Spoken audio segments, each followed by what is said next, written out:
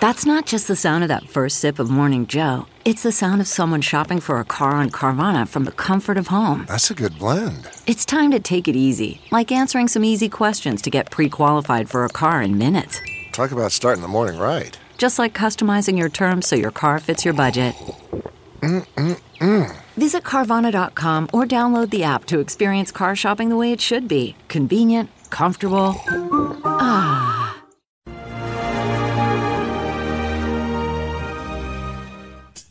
Hi, everyone. Judge Andrew Napolitano here for Judging Freedom. Today is Monday, November 28th, 2022, Monday after our long Thanksgiving holiday in the United States. It's a little after 3 o'clock here on the East Coast of the United States. Our guest today is our regular analyst on the Ukraine war, Colonel Douglas Macgregor. Colonel, always a pleasure. Thank you for joining us. A belated happy Thanksgiving to you and your family. Such a quintessentially American holiday. It's true. You have warned us about this, and during our 4-day break over the Thanksgiving holiday, the New York Times headline was, or the one that's most memorable to me, U.S. and NATO scramble to arm Ukraine and refill their own arsenals. Question, Colonel, are we dangerously depleting, we the United States, not NATO, I'll ask about NATO in a minute, are we the United States dangerously depleting our own arsenals in order to feed the globalist narrative that we have to provide military equipment and ammunition to Ukraine? I think it's very clear that our ammunition stocks, as well as key items of equipment, such as your self-propelled 155 millimeter gun, are in very short supply now as a result of having to supply the Ukrainians. You ask, is it dangerously low?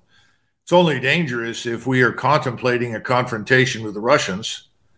That is out of the question in my view.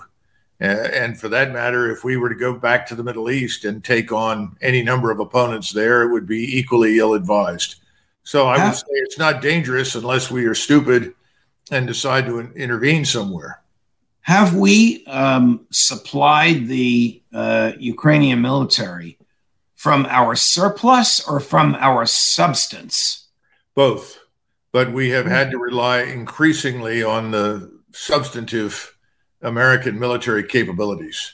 There's now talk about sending even more sophisticated missiles with greater ranges, which I find disturbing because the more we do this, the more likely we are to end up in a confrontation with the Russians, for which we're completely unprepared. But there's talk about that right now in the media. The last time we spoke, which was a day or two before Thanksgiving, we talked about whether or not there was any impetus on the part of the State Department or NATO diplomats to push President Zelensky and President Putin, to the extent they can push Putin anywhere, toward the negotiating table.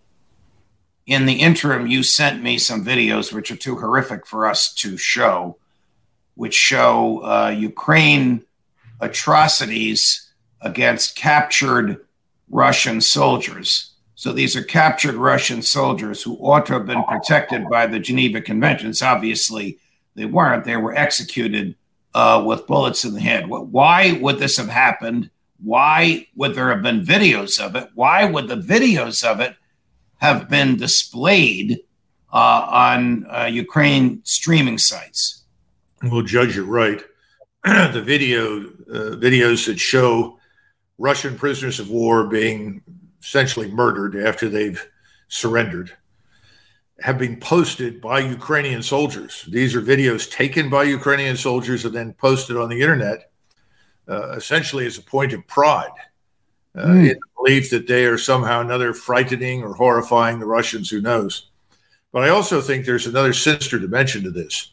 I think there's an interest in Ukraine, particularly in Kiev, to ensure that there can be no negotiated settlement between Ukraine and Russia, not so much because of people in Kiev that might be willing to talk, but I think there's growing fear that Washington will ultimately abandon them. They know that Ukraine fatigue is not exclusive to Europe. Ukraine fatigue is certainly having an impact inside the United States. They can read the news. They know that the new Republican Congress may well turn out to be much less willing to support them than the previous one. So under the circumstances, I think they want to make it almost impossible. And one way you do that is by murdering your opponent's soldiers and then posting videos about it, because it so poisons the waters, if you will, with Russia. And it makes it so difficult for the Russians, particularly President Putin, to come to any arrangement, because the Russian people are seeing these things and are incensed. You have Russian military commanders, and frankly, from the beginning, we've accused the Russians of terrible things. They did not do those things. They did not mass rape. They did not mass murder. That's all nonsense. It's all propaganda that the Ukrainians cooked up and then was disseminated across the West and eagerly regurgitated by the Western media, but it was never true. I'm assuming that what you sent me was real. It certainly looked real. It's absolutely real. There was another video in the mix, though, that was kind of entertaining because it showed what appeared to be an attempt by the Ukrainians to orchestrate a fake Russian attack on civilians. I mean, and unfortunately, or fortunately, I guess for us, they showed the director of the operation, lights, cameras, and supporting people. And this is being done before by the Ukrainians as well. All right. Would the mass display of Ukraine war crimes and atrocities on captured defenseless Russian soldiers, boys, have been approved by the high command, or is this some rogue endeavor by the more hardcore of the Ukraine troops? Do you have an answer to that or an idea on that? If this was a one-off, and then suddenly the Ukrainian government directed that these videos be removed, and then made a statement that they're going to look into this to establish the facts, and if this is in fact true, they will take action. If that had happened, then one would conclude that these were rogue elements. But that has not happened. And so the only conclusion I can reach is that people in Kiev are saying, look, this will keep the war going. This will make it harder for the United States to abandon us because the Russians won't do business. And that's what they currently think is in their interest. I want to put on the screen a map of Ukraine, which you have seen. In fact, you were gracious enough to send it to us. Mm-hmm. So I'm going to let our viewers take a moment or so to look at it. The red starbursts represent areas where there's been the concentration of Russian missiles and artillery. The blue represent areas of blackouts where there's no electricity or water to speak of. In the sort of lower right of this portion of Ukraine, the striped area represents the area that has been under Russia's control for a while. So let me start going all the way west. Are you surprised that the Russians sent their missiles all the way west? Well, what is the next country over there west? Forgive my ignorance. Well, west from the map that you're looking at right now, where you see Lvov, just west of that 20 miles is the Polish border. Wow. Is it reckless for the Russians to send their missiles so close to the Polish border? Is that a lesson to NATO? No, it's not reckless at all. First of all, to understand what's happening now, this is very similar to what the United States did in Iraq, to what it did to the Serbs during the Balkan campaigns, the Kosovo Air campaign, very similar to what we did during World War II to Germany and Japan. We systematically identified the networks, the infrastructure for fuel storage, fuel distribution, and today power plants on a grand scale. We did that. We destroyed those places and essentially put countries in the dark and did exactly what you're describing. Made it impossible for them to effectively lead normal lives. That was part of the plan. it worked very effectively in Germany. I mean, we were so effective against the fuel refining, storage, and distribution that it brought the Air Force and the Army almost to a standstill in Germany in 1945, certainly by the end of 44. So that's what we're doing now. And this is long overdue. And this is part of the larger plan to prepare Ukraine for the coming offensives. I mean, why would you let your opponent lead a comfortable, leisurely existence if you plan to attack him on a grand scale on the ground? Right. And see, before, when this first phase, no one ever completely grasped what Moscow wanted. They wanted an arrangement. They wanted a negotiated settlement. They were not interested in destroying the country. They didn't want to kill large numbers of people. By the middle of the summer, it was clear that's not going to work. So they threw those assumptions out. They went on to essentially a strategic defense, an economy of force mission. Let's use as few forces as possible to hold on to what's ours, and then we'll build up for the offensive. And that's what's been going on. Now it's getting cold finally. So perhaps in 3, 4, 5 weeks or something, we'll see a major offensive. Gary, can you put the map up again? Colonel, I want to ask you about the sort of lower right-hand portion, if you will, right, where you see the gray and black stripes. Now, as I understand the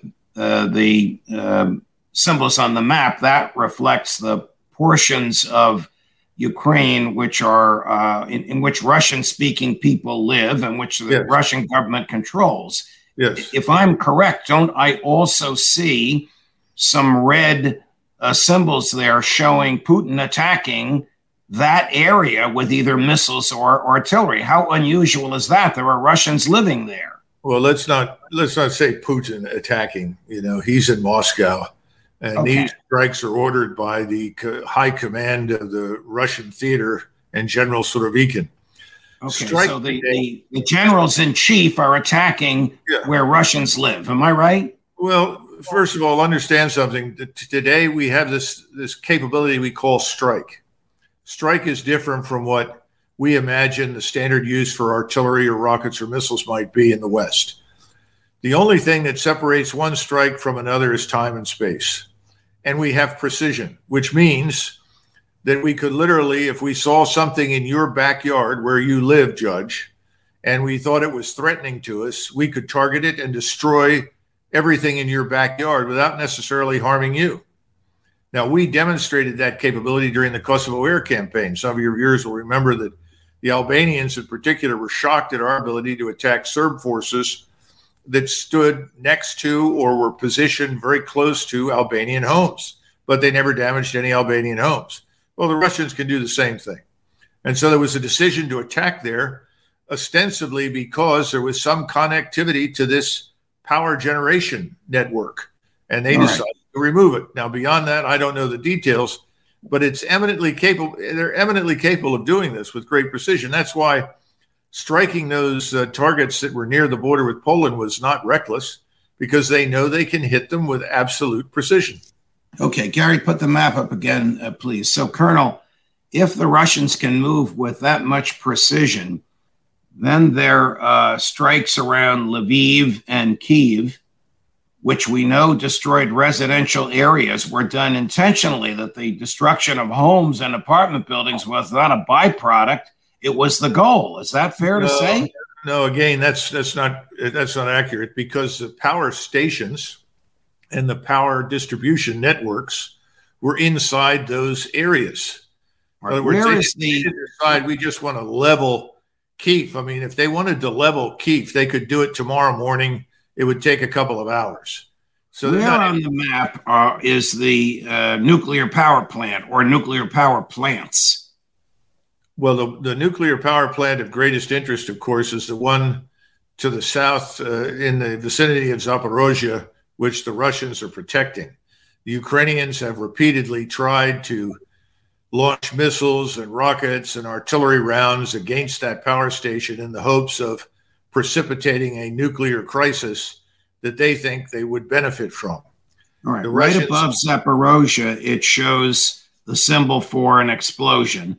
Then to the left of Zaporozhye is the blue symbol for a blackout, and to the right of Zaporozhye is the blue symbol for the blackout. So you're telling us that they want to isolate without destroying and prevent the use of the nuclear power plant in Zaporozhye. Yeah, well, it's not a question so much of preventing Ukrainians from using it. They are protecting that plant from Ukrainian attacks. Now, what they have done is that they have removed the connectivity, as you point out, involving the transmission of power from these plants to Ukraine. That has been done, and that will continue to be done. And we ought to pause for a minute and understand the cascading effects of these attacks. This affects everything, every part of life in Ukraine. You're not just talking about transportation and water, of course. You're also talking about rural life where you have herds of cattle, herds of sheep, vast farmlands. Now those animals and the farmland is lying fallow. The animals are dying. They're losing 20, 30% of their livestock, not because the Russians are killing them, but because they can't feed them. They can't move them. They can't sell them. They can't care for them. So the cascading effects are destroying completely the Ukrainian economy. So Ukraine's output is about non-existent now. So December 1st is 3 days from now. There's already snow on the ground in the northern parts of Ukraine. Where do you see this going in the next 4, 5, 6 weeks, say between now and the first of the year? Well, the experts on these matters, and I'm not one of them, that know something about the weather and about the terrain in Ukraine. I've seen some of Ukraine, but not all of it. And the Ukrainian black earth topsoil varies from 4 to 12 to 15 feet deep. It depends on where you are. That's why it's such a productive region. You have to freeze that, because if it's not thoroughly frozen, you sink like a rock, whether you're in a truck or you're in a tank. It doesn't make any difference. It's not frozen yet. It's only just now dropped below freezing on a permanent basis. Up till this point, we've had freezing at night, but during the daytime, it's gone back up into the 40s or even 50 degrees. It has to drop below freezing and stay that way for at least 2 weeks. So if it's now below freezing and it stays that way, you can do the math. You're looking for something happening no earlier than the 10th, probably no later than the 19th of December. And you're talking about concentrations of Russian troops all the way around the country. We've accounted now formally these are the people that sit in front of your monitors that control satellites. And the intelligence community says that it's accounted for 540,000 Russian troops. Okay. And of that 540,000, we're talking about 5,000 armored fighting vehicles, of which at least 1,500 are tanks, probably another 1,000 self-propelled artillery, the rest infantry fighting vehicles, 1,000 rockets, missiles, tactical ballistic missiles, your so-called drones, unmanned attack systems, 1,000 of those systems. That doesn't even begin to address the hundreds of fixed-wing aircraft, hundreds of helicopters. The helicopters will move troops, obviously. There will be some ground support, hundreds of fixed-wing aircraft operating as close air support, and also bombers now. We've begun to see the use of bombers, which is something we've done for years. They're now beginning to do it, and they all have precision munitions. Okay, so which you aim at. What you've just described must be understood and known by President Zelensky, by Ukrainian intelligence, by American intelligence, by the State Department, by the Pentagon, and by the White House. Yes. And what are they going to do about it? Well, what they're trying to do is they're trying to ship more equipment to the Ukrainians. The problem is the Ukrainian casualties have been horrendous, particularly over the last few months. There was an article today in the Euro News. I'm told there's another one in the New York Times describing the very, very heavy casualties. Of course, the big lie that is always told to accompany the bad news is, well, the Russians have taken heavy casualties too. Nonsense. The Russians have not. And that's the difference. When you're killing your enemy at a 10-to-1 ratio, which is about where it is right now in southern Ukraine with the Russians and Ukrainians, you're not hurting at all. And the Russians, again, aren't running out of anything. The Ukrainians are running out of everything. Ammunition, spare parts, fuel, you name it. Their soldiers, most of the best troops are dead or wounded. and the people that they're shoving forward in the defensive positions are untrained reservists. They say, well, we sent 10,000 more troops to England for 3 weeks. Judge, you're not going to be able to train a man in 3 weeks to do much of anything, or even 5 weeks. You need time. And time is something the Ukrainians no longer have. So the whole thing is on the verge of collapse. Let's pretend you are back in the Pentagon as you were for a portion of the Trump administration. And Secretary Austin, along with Secretary Blinken, knock on your door. Colonel, what's your advice? What would you tell them? Get the hell out? I would show them the map and show them the identified concentrations of Russian forces, along with a list of the capabilities, which are impressive in terms of firepower and maneuver. And I would also then bring up a truthful picture of Ukrainian fighting capabilities right now, which are very, very modest. And I would argue, given the terrible conditions that the population faces in Ukraine, it's no surprise that the Ukrainian government is saying leave. Even Klitschko, who is the mayor of Kyiv, has told the population, you really should leave. We're not going to have any power. We won't have water and fuel to heat. You're going to have to go somewhere else and seek shelter. This is the capital city. And millions of these Ukrainians are going to pack it in, and they're going to head west. So you're going to have another gigantic mass casualty event, if you will, on Europe's doorstep, with millions of refugees pouring into Poland, Slovakia, Hungary, Romania.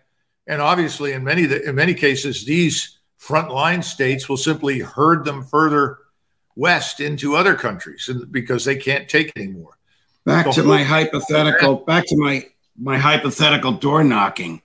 What can the American government say to President Zelensky to get him to the negotiating table? You're not getting anything else from us? First of all, Zelensky will do what you tell him. So if you tell Zelensky that the game is up, it's time to come to terms with reality. This is an injustice, a monstrous injustice to the Ukrainian people to fight on at this point. We'll have to accept the fact that a negotiation is necessary. We're going to have to accept that concessions will be made, including territorial concessions. And if you do that, the Ukrainians will go along with it. They won't like it, but they'll go along with it. Now, there is a theory that Zelensky, if he goes along with something like this, will be killed by the radical nationalists. Well, I suppose that's possible. I can't prove that. I don't know. But the bottom line is that you should draw the obvious conclusions. You know, your position is untenable. It's effectively hopeless. And you need to end this thing before matters get much, much worse. But there's no willingness to do that, because the pain, even though we're suffering economically from some of the after effects of our sanctions that have done more damage to us and our allies than to Russia, the damage to us is modest. The people who are really suffering, though, are the Europeans. Their economies are in serious trouble right now. As anybody who wants to turn on a business channel, they'll all tell you about it. And it's not just energy. Again, cascading effects. There are huge problems across the economic production spectrum, if you will. So it makes sense to end this and accept the fact that you lost. You know, you bet that you could bully Russia. You bet that you could force them into a corner from which they couldn't escape. You bet that you could isolate them. You couldn't. And that was never possible to begin with. But if you tell Biden and his advisors and others in the administration to go forward and do that, they're going to tell you you're out of your mind. We're not going to admit that. Do you remember anyone in 1971, 72, 73, 74, 75 admitting, Vietnam was a terrible mistake, we should never have gone? No, well, people said that years later, but not at the time. Right. Colonel, always a pleasure. Thank you very much. We'll hope to have you back again soon. All the best. Okay, thanks, Judge. Judge Napolitano for Judging Freedom.